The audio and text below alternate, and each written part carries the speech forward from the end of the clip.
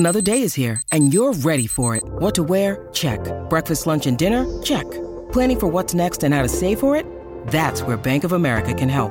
For your financial to-dos, Bank of America has experts ready to help get you closer to your goals.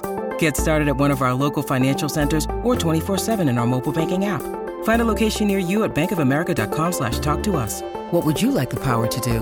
Mobile banking requires downloading the app and is only available for select devices. Message and data rates may apply. Bank of America N.A., member FDIC.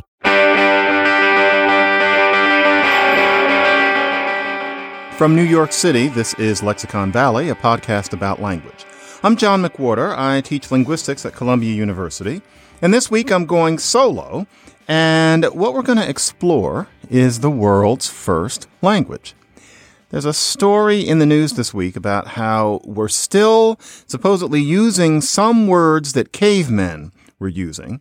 And people have been writing me, asking me whether that idea holds up. Well, it depends. We're talking about a new study by Mark Pagel, Quentin Atkinson, the long-suffering. He's always putting forth these theories that linguists jump all over. Andrea Colude and Andrew Mead.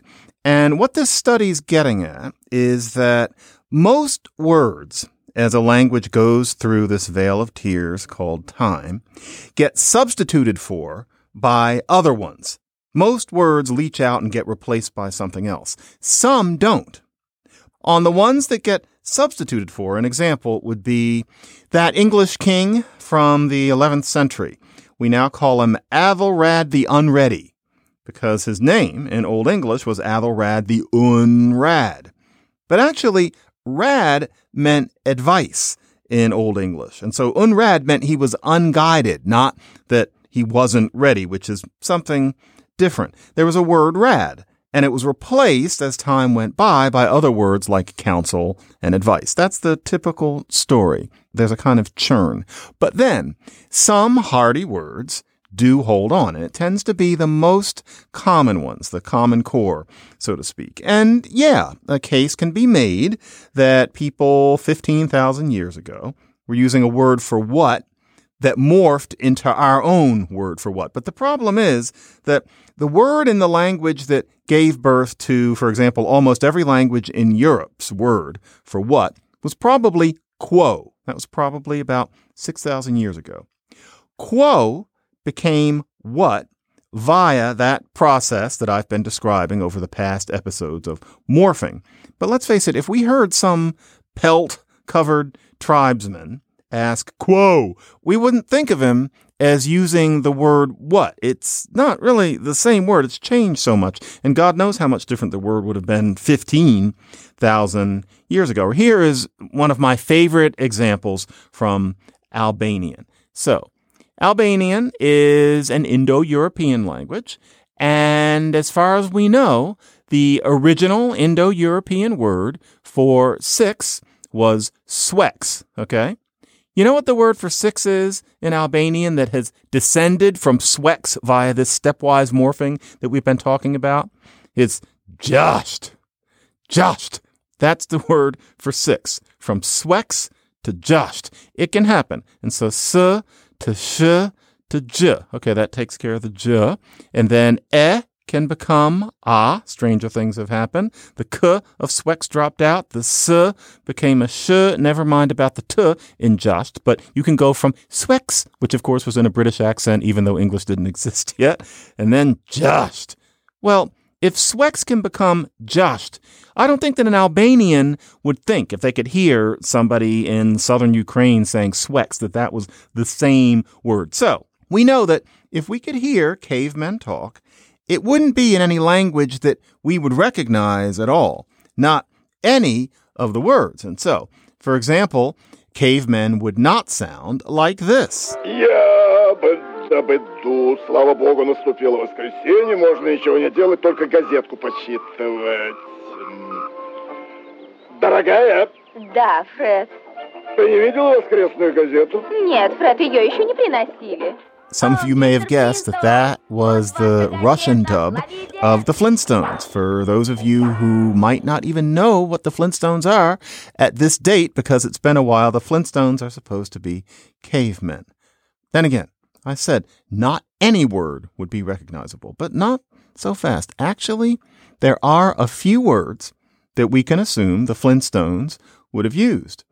Or we can go further back than that. The Flintstones, it all gets kind of abstract when these people would have existed, who are these cavemen that have animal vacuum cleaners and telephones and movie theaters. I mean, where were they supposed to be? Presumably it's 20,000 or 30,000 years ago. But really, the first users of human language would have been probably around 200,000 years ago, according to the way some people analyze it.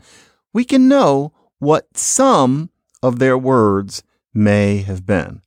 First, mama and papa, believe it or not.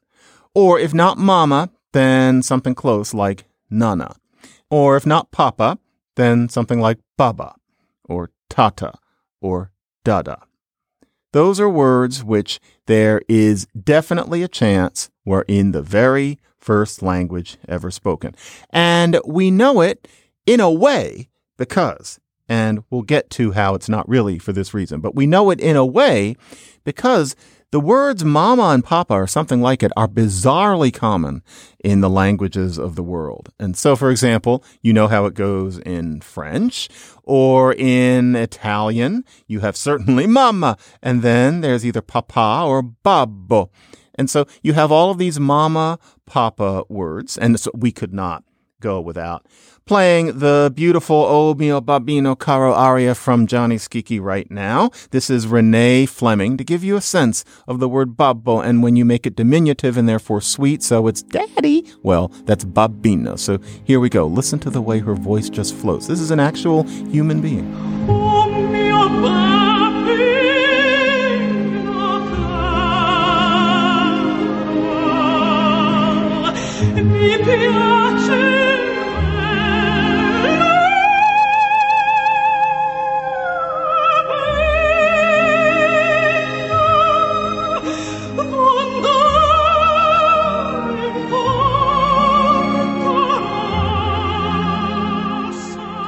So, Italian, babbo, and lots of languages like that. But I know what you're thinking. You're thinking, well, those languages are close to English, and so maybe it's just a matter of family resemblance. There was some precursor language that happened to have mama and papa, and it came down. But what about when we go further afield? So, in Welsh is a language where you have to work to perceive it as an Indo-European language at all. To say, good morning, how are you? You say, Borda Satdichi. Okay, that doesn't sound like, even without all of that smoke that I put into it, that doesn't sound like an Indo-European language. And so we think, well, Welsh is different, but then mom and Todd. But Welsh is Indo-European. What's interesting is what happens when you really do get the hell out of Europe. Swahili, mama and baba. Tagalog, that's the Philippines. It's not Europe, last time I checked. Nanay, tatay. Okay, yes, the Spanish were in the Philippines, and you think that might have something to do with it, although that isn't it. But Mandarin. Now, we all know that China is not Europe. Mama, baba. It's as if they know something that we don't. Remember those yogurt commercials, those of you of a certain age, where there were these people who were like 150 years old, and the idea was that they were old because they ate Dannon yogurt. Those people were supposed to be in the Caucasus. One language spoken in that area is called Chechen. And you know what the words are there? Nana and da. It's as if they were listening to Leave It to Beaver and chose those words, but you doubt that that's why it was. Or one Native American language out of so very many. There's one called Coasati, spoken in Louisiana and thereabouts. And you know what the words in Coasati for mama and papa are? Mama and tata. It's uncanny. So you think to yourself, well, that must mean that we can trace mama and papa or something like it all the way back to those first humans running around not knowing that they were going to birth a species that was going to take over and destroy the world. It's tempting. You want to know what those words were. And you figure, well, okay, we've traced them. But the problem is, why would those words stay so much the same when, as we've seen, it's natural and inevitable of word shapes to change all the time? So, Albanian, let's do Armenian. Armenian is another Indo-European language, and the word for 6 in Armenian is not just as it is in Albanian, but it's vets. So Sweks to vets. Why? Even worse. The Indo-European word, Proto-Indo-European word for two was something like dw. Now you can see how dw became English's two, especially with the way it's spelled. You can see how dw would become something like French's de, Spanish's dos. But you know what two is in Armenian? Erkau. Erkau. How do you get from dw to erkau? It was just step by step by step. By the way, I know you're wondering, how do I know Albanian? And it's because my parents would speak it at home when they didn't want my sister and I to understand. Anyway, the question is, if the normal thing is to go from Sweks to just, well, then how are Mama and Papa always the same? How does that work? It's because of all things anatomy. Roman Jakobson, who was 1, a linguist, 2, a genius, and 3, dead, is somebody who worked this out beautifully. The reason that Mama and Papa are so common in languages is it's one of those things that it's so obvious that any of us could figure it out, except we're distracted by distractions. So, for example, you are an infant and you start making sounds. All infants do. And what's the first sound you're going to make? Well, first it's going to be because you're just vibrating your vocal cords and your mouth is probably open. That's what babies are like. Now, you're going to kind of play with the and what's the first thing you're going to do? You're going to notice that you can keep stopping the and then you're letting it go again. What are you first going to stop it with? It's going to be your 2 lips. So you're going to go, ma. That's the first thing you're going to do. Now, you're just doing it.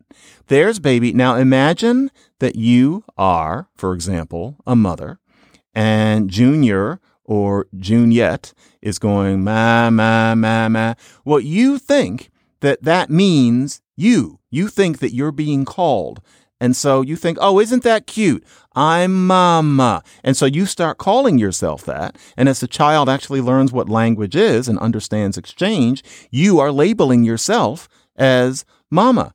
Next thing you know, you have that word Mama in the language just because any infant, whether they're in Timbuktu or in the Philippines or at Katz's Deli in New York City, no matter where that child is, the first thing it's going to do is ma. That is how you get the mama. Now, that's not the last random sound you're going to make. So ma, that gets dull really fast. So you're going to start playing with some other part of your mouth. Is it going to be your uvula? That thing in the back that in cartoons gets punched around? No, that's not the first thing that would occur to anybody. There's nothing ethnocentric about thinking that. It's probably going to be something like your alveolar ridge. It's that thing that you burn if you drink hot soup wrong. And where my tongue is now. It's probably going to be somewhere around there. And so you start with ma, and then you get the feeling that this mother is thinking of herself as labeled as Mama, and part of the human capacity for language is increasingly thought to be that we start labeling in that way. A schnauzer wouldn't get this, and a chimpanzee wouldn't get it. It's us who get that. That thing is Mama. Well, okay, then you start doing something else. Ma. Oh, well, that's me, thinks the mother. But then you're going ta. Well, who's that? Well, if you're thinking about the labeling, what's the thing that's going to be analogous to Mama, but isn't Mama? It's going to be that thing in the background. It's going to be that other caretaker. Naturally, it's going to be the father who is Tata. That's why that's so common. Or if not Tata, then Dada, because a D is really just a kind of T. T. People who speak some languages would have a hard time hearing the difference between those two. T, D. So that's where Dada comes from. Both of my daughters have and still call me Dada, and it's not because they were instructed to. For example, imagine me saying, oh, yes, call me Dada. You know that I didn't say that. They call me Dada because it came naturally out of their mouths because I was that thing that Mama was not. That's really how It happens.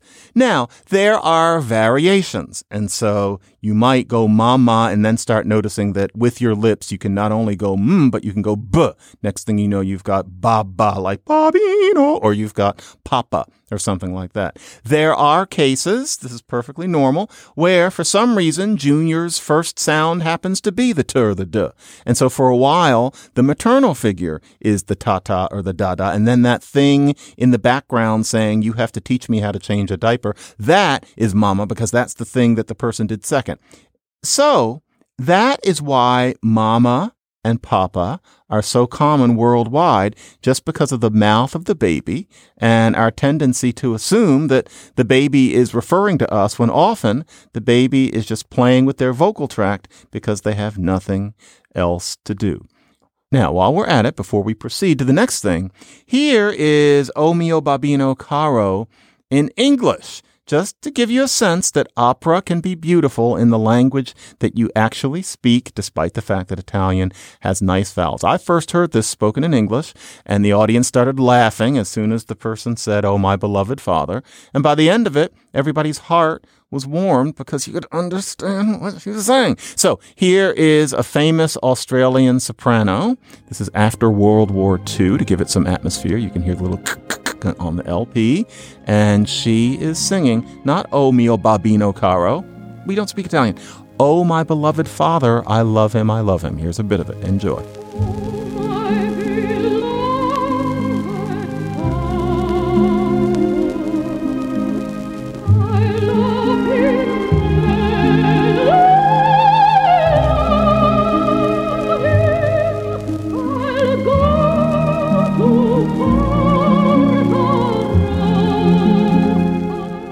Here's another thing that patterns with ominous consistency in languages. It's the shape of pronouns. No, that's not as boring as it sounds. This is what I mean. French, me, moi. You, toi. So M and T. Spanish, me. You know what that means. And then tu, which is you. Very common. But it's not only the Romance languages. German, mich. And so there's your I, your me, and then dich, which might as well be dich, because T and D are the same thing. Dich, you. You see this again and again. There's a language called English. You might think that English is an exception because we have me, but then you. But of course, that's a latterly development. And really, you have me and thou in the singular. You started out just in the plural. So me and thou. And you know just from writing that thou is just a variation on what could have been Tau, or what comes out in German as du, and so on. Once again, you find this in language after language. So you figure, well, maybe it's this European thing, Indo-European. But then there are the handful of languages that are spoken in Europe that aren't Indo-European, that have a whole different pappy language. Finnish is one of those. And when you're learning Finnish, it can be hard to find anywhere to grab on because the roots are all different. But one thing that's strangely comforting is I, minä, and then you, sinä. And s, t, same part of the mouth. They feel kind of the same. And you think, well, interesting relationship. And so it's the sort of thing that you can just know is coming. Now it's time for a clip. And what it's going to be is, I knew when I thought it's about time for a clip, I've got to come up with something. I thought there's going to be some song in French, some bad song called Moi et Toi. And I knew it was going to be sung by some guy in that cigarette-y tone that apparently many European women think of as alluring. I knew there would be such a song, and I was dead on. I was only wrong in the order. Here is a wonderful song called Toi et Moi. And what the guy is saying, I mean, the lyrics, it's worthy of Eliot. It'd be just you and me near here or over there without rules or faith. We can go when you want to. It's just you and me. Here we go. On serait juste toi et moi, près d'ici ou là-bas, sans règles dignes et sans foi. Quand tu veux, on y va. Toutes les couleurs du ciel. You know what the guy who sings this name is? Guillaume Grand.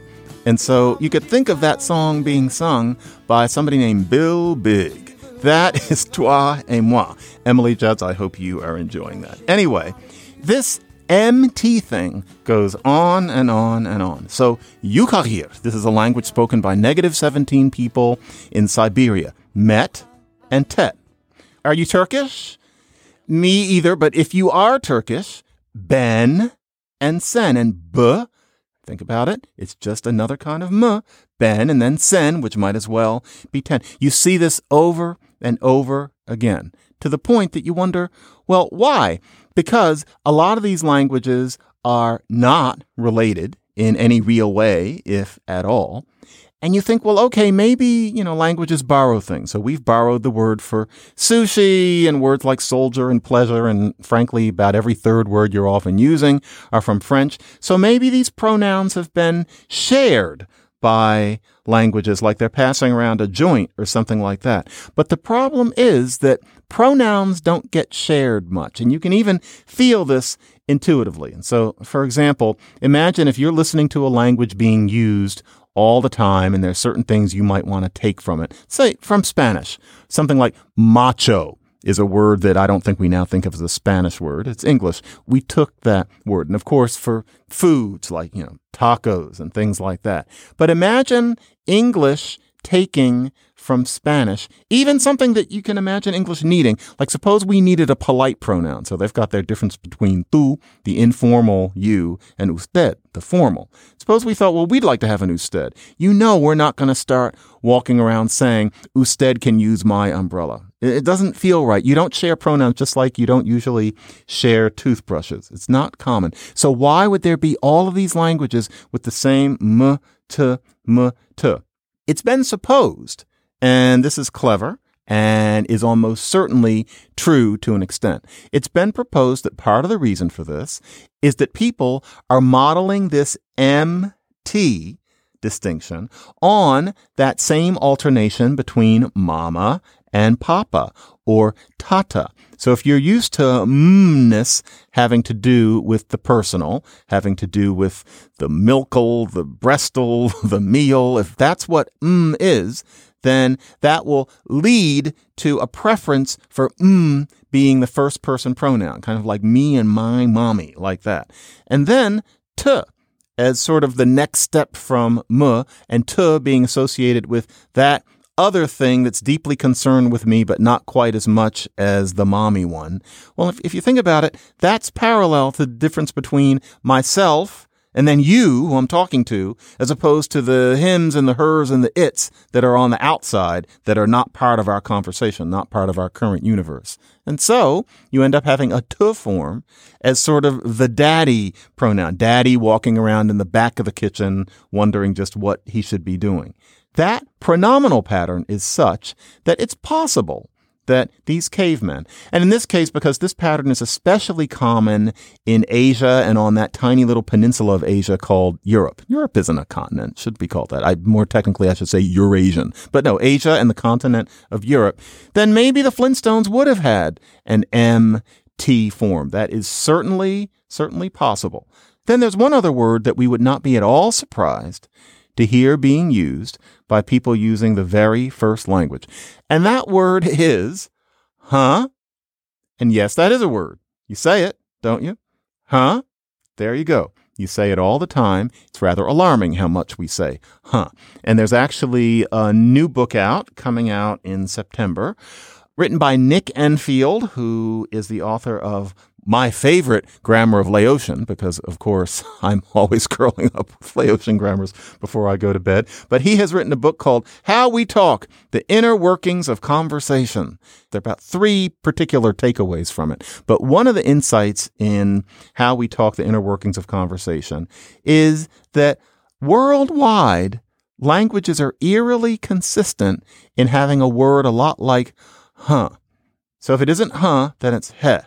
Or it's huh, or it's ha, huh, something like that. But it's very common for that informal questioning word to have that shape. It begins with an H, and then there's some vowel that's in the kind of space. So not he, nobody has that. It's huh, ha, huh, ha. It's the huh words. It's not that English's huh traces back to some Proto-Indo-European word that would have been something like or something like that. Huh is really what would come out, I guess, if you ran up behind somebody and squeezed their stomach really quickly. It just kind of comes out of you. And that's what people push out all the time when they're asking for clarification, when they didn't quite hear what you were saying, when they're looking for some kind of affirmation. And so, huh is one of those words that we can very much imagine that people back in East Africa 200,000 years ago may have been using. What have we learned, Charlie Brown? What have we learned? Well, cavemen did not sound like this. Cavemen also, I can't resist, they didn't sound like this either. This is the Flintstones in not just French, but Quebec French. And so here is Fred. Je l'aime, ma belle maman.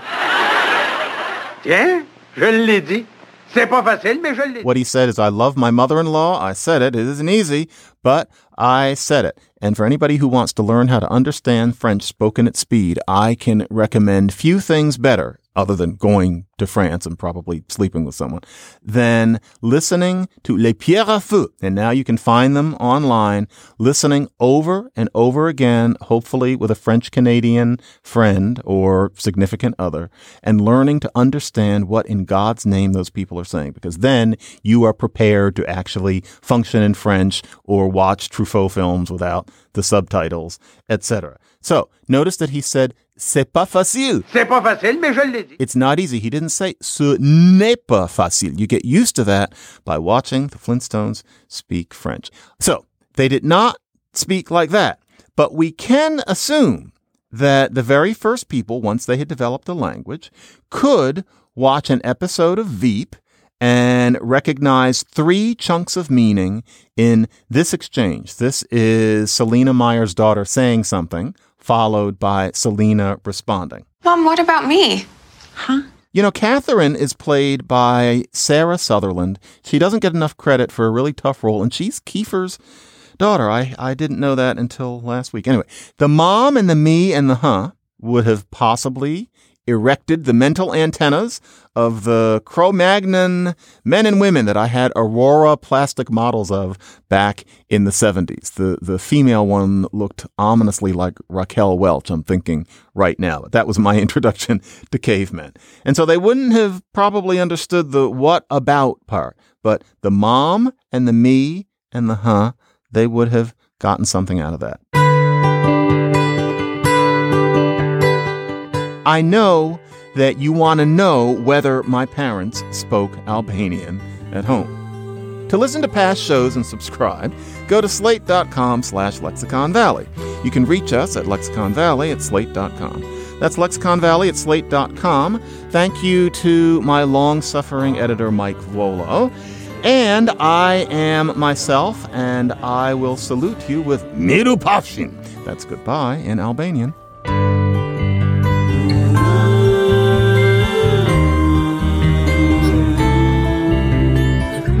My mommy and I miss my daddy. Won't you please bring them back home? Mom and Dad are fighting. Gabriel Roth, Rebecca Lavoie, and Carvel Wallace discuss all aspects of parenting from toddler to teens. They answer listener questions, they share their own parenting triumphs and fails, and they talk through parenting issues in the news. Download a new episode every Thursday afternoon in your favorite podcasting software. And go to slate.com/momanddad to check out the podcast archives.